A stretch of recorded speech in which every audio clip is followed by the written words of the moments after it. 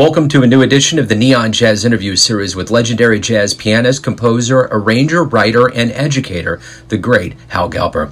He found jazz at the Berklee College of Music in 1955 and went on to work with the best in the business, with cats like Chet Baker and Stan Getz, along with being a member of Phil Woods' quintet for 10 years.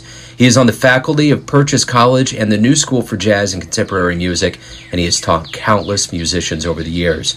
We talked to him during early May 2020, during the coronavirus lockdown, and he poured over a very good career in jazz. Enjoy. You hanging in there okay? Yeah. You know, I got busted for speeding a couple of years ago, and I spent 6 months without a license. I'm kind of used to it. I had some experience with, being kept under house arrest. Absolutely. Yep, you're a veteran then. How you doing down there? How you doing where you are? Rough? It's the same thing. We're all in a ambiguous holding pattern, and we're all waiting for life to get back to some semblance of normality. I mean, Hal, this is the thing. We've been told in the last 2 months to completely undo everything we've known for decades and decades of our lives. We all been told since we're kids, go out, see the world, socialize, shake hands, look in the eyes, and now it's becoming the new norm to not do any of that. So from a psychological standpoint, this is just a level of surreal that words can't even touch. Yeah, it is. And I can feel the weight of it, too. And the world's never going to be the same because of this, for good and bad, for good and bad, Right. I hear you. But, everybody I talk to, well, the cats that I talk to, they're all practicing now. Right, so, yeah. Everybody's gone into the shed and they're going to be sounding better.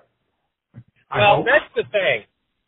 I think that's the thing out of all of this, is that there's going to be levels of this that there's always a silver lining and all kinds of things. And for the jazz world, man, jazz musicians don't get into it for the money. And ultimately, at the end of the day, jazz musicians are masters of improv. So this new world is probably best suited for jazz artists than anybody else.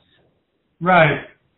Good point. So, but at the end of the day, what are you doing artistically to keep yourself, positive and hopeful?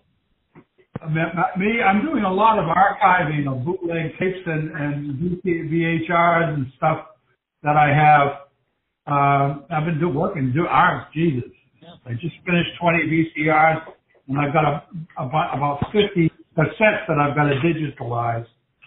So that's keeping me busy. And I had a trio. If you can't believe it, I retired from the New School last December. And I live about 2 hours north of the city in a little country town. It's not even a town. It's a hamlet. But 3 miles from me, there's a slightly bigger town. Guy opened up a jazz club. Actually, he opened up a club for music. So I couldn't believe it, a steady Sunday night trio gig with great cats. And, I can roll out of bed and start playing. It was three minutes away from me. I couldn't believe it. Yeah, I got really lucky. Well, that's the thing that I keep hearing, too, about this new world, even in Kansas City, I don't know how much people around the country realize, but Kansas City was definitely going through a renaissance. Every night, every place, there was all kinds of venues opening up. Bobby Watson had built the program here really, really steadily and got to a point where cats weren't leaving, they were staying, and it was just, man, it was crazy. I mean, that's the thing. We're all like, wow, I remember before March 12th or 13th, and it's like, yeah, it's a different place now. And when everybody resurfaces, and if they resurface, it's going to be interesting to see how everything kind of pans out. Yeah. Talk to me a little bit about your beginnings, where you were born and raised, and kind of how you got into jazz.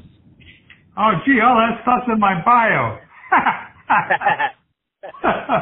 I can talk about it. I got to talk about it. All right.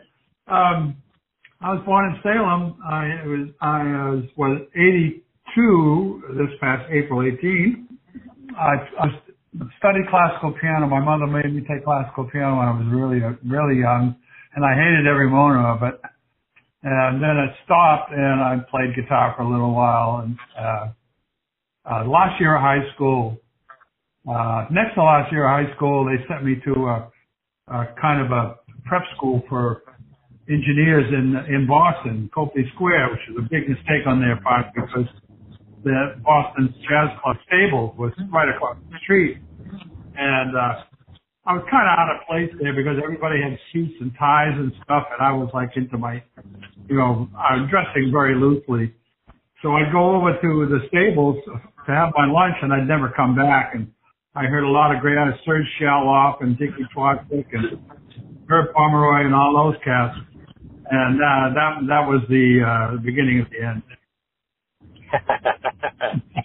So, what was the first live jazz show you ever saw that really blew you away? At the stable. Well, that's not true. No, that's not true. My good buddy and I, Bob, was a tenor player. We drove into town once. He had a license on a car. I didn't. I think I was probably about 16. And we went to the stables first, and you couldn't get. They wouldn't let us in, but you could stand by the door and hear the music. And I wasn't really listening to it, and I'd heard it before. And then there was a new club that opened up down the street on Huntington Avenue, so we walked down and opened the doors, and the place was. I was young and naive and didn't know anything, and the place was all full of black people and. A lot of smoke and a lot of drinking going on, a lot of happiness happening, and there was this sound coming off the bandstand. It just pushed me back out the door. It wasn't until many years later, maybe a few years ago, that I found out that was Miles's first quintet with Coltrane and Philly Joe. Yeah. And I have a poster of it. I have the guy, a good Boston historian, he found the poster for the gig. So I was actually able to date it. So that was it. That was, I think, the quintet's first gig, and that's where Miles hooked up with Ahmad Jamal, because Ahmad was playing in Soul Town at the same time.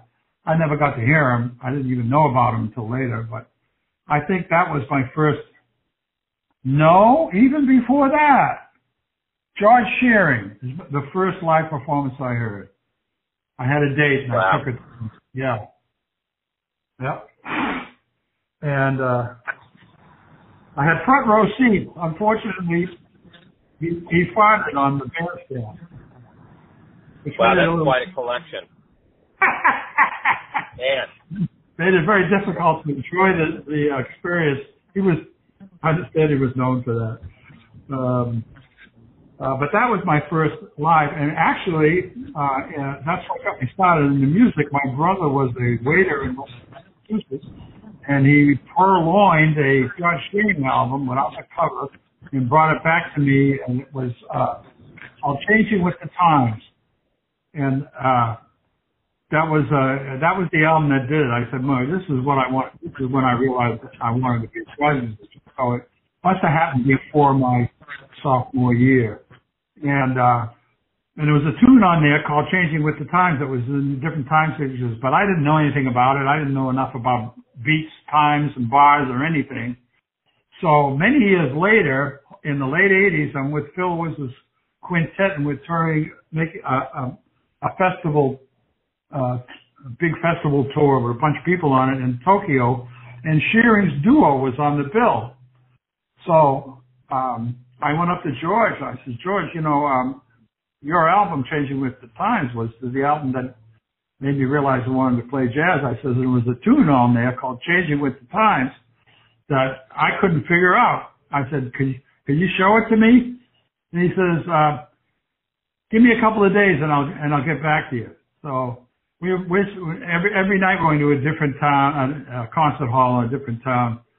And I get a message that George is calling me to see him at the sound check.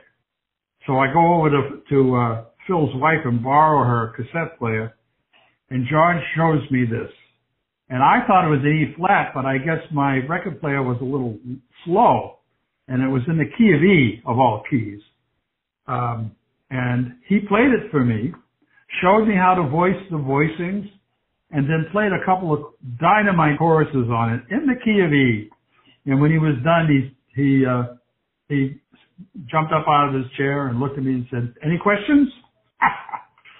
So the circle was closed, and I have a copy of that cassette of him showing me that tune. And my girlfriend Lillian found a pristine copy of that album about 3 months ago at an auction, and I have it framed up on my wall now, changing with the time. Wow, that's wonderful, man. Yeah. So when you started out really becoming a professional, were you nervous on stage, or was it like a natural extension of who you are? Well, that's a good question. I can't ever remember being nervous on stage, but I'm sure I must have, because I rechanneled that into competitiveness. Whenever I felt nervous, I figured I'd take advantage of the energy and turn it around. Plus, I knew how to beat stage fright. I'd come up with my own system for it, which got published in a bunch of different places, Downbeat and Berkeley College Magazine and stuff. So I don't remember being. I probably was, but I don't remember being it. Most of the time I just feel challenged, instead of nervous. What did you learn over all of those years as a musician that helped you as a teacher? Boy, that's a big question. In 25 years or less? I don't think so. That's a big question. I guess applying my own experience, I've kind of always been good at analyzing. We spend most artists, no matter what kind of art they're doing, they spend most of the time in a subjective state, not objective, because we're the instrument. Where all the training resides and everything. I don't know. That's a hard question to answer.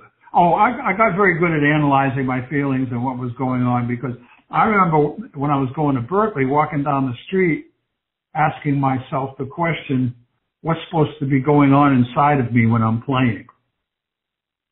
So I think that question has never stopped.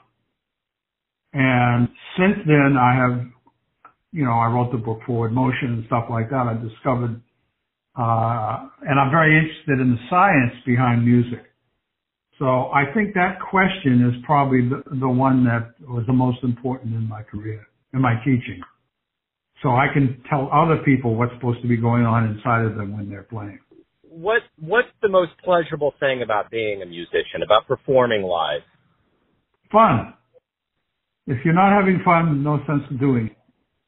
And actually, that's the way you beat stage fright, because what happens with one of the problems with stage fright that occur is over time you get separated from your initial motivation to play. And everybody I asked says the same thing. What was your initial motivation to play? And they all said to have fun, or to get girls, one or the other, or both. If you're not having fun, you can't play. You're not playful. You're not offhanded. You can't touch your creative parts of your brain and get them cranked up. And it's as simple as that. If you lose contact with your basic reason for playing, then it affects you. You're disconnected. You're less secure. You don't feel quite as grounded. But as long as you're having fun, you're going to have a good time. You'll be surprised by your own playing, and the audience will be surprised. And you'll play stuff you never thought you knew. And I think that's probably the answer to most of the stage fright is you got to have fun. Yeah. That's it. So, as a practitioner of jazz and a teacher of jazz, you clearly love it. So, tell me, why do you love jazz? Well, seems like a good idea. Yeah. Why do you love it? I don't think I could give you an answer on that. I don't know if that should be analyzed. As a matter of fact, I just love it. Sometimes I hate it, but most of the time I love it. Yeah. Yeah. That's another question. very broad. Yeah, I just no, love to play. It's fun. I love to have fun. I love to play. And I enjoy the communication, connection with the audience, and the listeners. Absolutely. We all have a good time leaving the earth, for a few minutes. Yeah, I agree. Yeah. So everyone is going to get back to live music at some point, and I want to know from you, what do you hope both musician and the crowd gets from this absence of live jazz? Well, everybody's practicing, so by the time this is over, the whole scene is going to be better. I hope, because everybody's practicing now. They got time to do it, and they got no excuses not to. Yeah. So if everybody is practicing, then the whole level of the music scene should improve, I would think. Yeah, I would too. What do you hope the audience gets, though? What do you hope they come back realizing after this? When things get tough, music is usually the solace. Like during the Second World War, and the First World War, those were the times where music really blossomed. So I think it may blossom again after this. And those two previous periods, they blossomed while it was happening, and that's not possible now, of course. But I expect people will realize how important psychologically and emotionally music, the transcendental experience of music and art, offer you. Relief. I think it's going to be better. Yeah, I agree. But I'm the eternal optimist, though. Yeah, well, that's good. This is the time to be an eternal optimist. So let me ask you this. What did you learn over the years being around legends and luminaries? What did they teach you about not only jazz, but living? Don't try to live like them. Can you, these are, what did I learn? Musically, you mean, or personally about life? Well, yeah, I guess, there's things that you're going to pick out as a musician, and there's also going to be lessons that you're going to learn that are going to reverberate throughout all of your life. I learned mostly what not to do. My mentors were from the earlier scenes where there was a lot of drugs and a lot of alcohol and a lot of misbehaving, and there still is that, but not to the degree that it used to be. It was very destructive. The musicians, most of them died from overdoses or cirrhosis of the liver. I used to drink when I was young, but I stopped because it was hurting my playing. So I learned my lessons from them.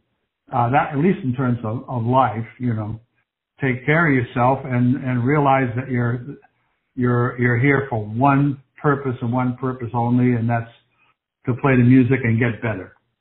And that's it. And keep to a straight and narrow path. So I guess it gave me discipline. Right on. If I had to find one word, it would be discipline. So I'm going to save the toughest one for last, and I want to know this. Everyone has a version of who they think you are, or a perception. Your family, your friends, your students, your fans. But you're the one living your life. Who do you think you are? I'm Hal Galper. I'm not what I do. I am who I am. I moved up here to the Catskill Mountains about 40 years ago. And up till the point where I just got this trio gig, nobody knew who I was. And I never talked about my career to anybody. Because as soon as you mention jazz musician, this set of attitudes automatically comes into play, and they look at you differently. They romanticize you. And I have no romantic inclinations to this business whatsoever. As soon as you start taking it, that's for somebody else, to be romantic about it. But I think I find that quite separating from people. As soon as that template, you're a jazz musician template starts to happen, I feel less connected to them. So mainly I'm just me. I'm not Hal Galper, the jazz musician. That's my job, and I'm not my job. So I suppose that's the best way I can answer that. I like it. I saw the lessons. Again, like I said earlier, there were lessons about what not to do. If you're like when I was with Cannonball, this was like towards the end of his career. He was falling apart. You know, he was not well, and he was falling apart. And we were packing up. We had just played this Mafia club in Toronto, and we were packing up. And the club was semi-dark, and they had Jazz at the Plaza album, Miles' Jazz at the Plaza, and Cannon was on. And the picture is burned indelibly in my brain. Cannon was sitting at this small round table with his alto on his knee, listening to how he used to play. And the look on his face was just stunning, because his identity, he had been Cannonball for so long, and his identity was based partially on his playing. Don't get me wrong, he was a great guy, he was a smart guy, generous guy, and all that. But, you know, during the Depression, all these guys were jumping out of windows in Wall Street because they lost their job, and because their identities were based on their job, which is very weak. And that's probably one of the most basic lessons I learned is, you're not your job, you know. I mean, what are you going to do if you don't have a job? You're going to not have any identity, you know. So I've seen that happen before. It happened with Tony Williams, you know. But he got past it. It was pretty amazing. He had no childhood. I know him. I used to play with him, his dad, and played with Tony when he couldn't reach the pedals, you know, 10 years old. I think that's the biggest challenge, is not depending on the music for your sense of security or your sense of self. You know, you are a person before you're a job. And I think that was probably one of the, you know, don't do this lessons that really stuck with me. Those are great stories. Hal, thank you for taking some time out. It's a very surreal time on the planet. I appreciate you taking a minute out. I appreciate you calling, and I miss Kansas City. When I went there and played with Bobby, it was just so much fun. I have a picture of me standing up to Bird, where the statue is on behind Vine Street there. I've always wanted to talk to you, and I'm so glad I got a chance to. So, Hal, thank you. I really appreciate it. Stay safe, stay cool, and thanks for all the music, man. I've always been a big fan. Oh, thank you very much. I appreciate you saying that. Thanks for listening and tuning in to another Neon Jazz interview, where we give you a bit of insight into the finest cats in Boston, Kansas City, and spots all over the world, giving fans all that jazz. And thanks to Hal for his time, music, and stories. If you want to hear more interviews, go to Famous Interviews with Joe Domino in the iTunes Store. Visit Neon Jazz at youtube.com, and for everything Neon Jazz all the time, go to the neonjazz.blogspot.com. Until next time, enjoy the jazz, my friends.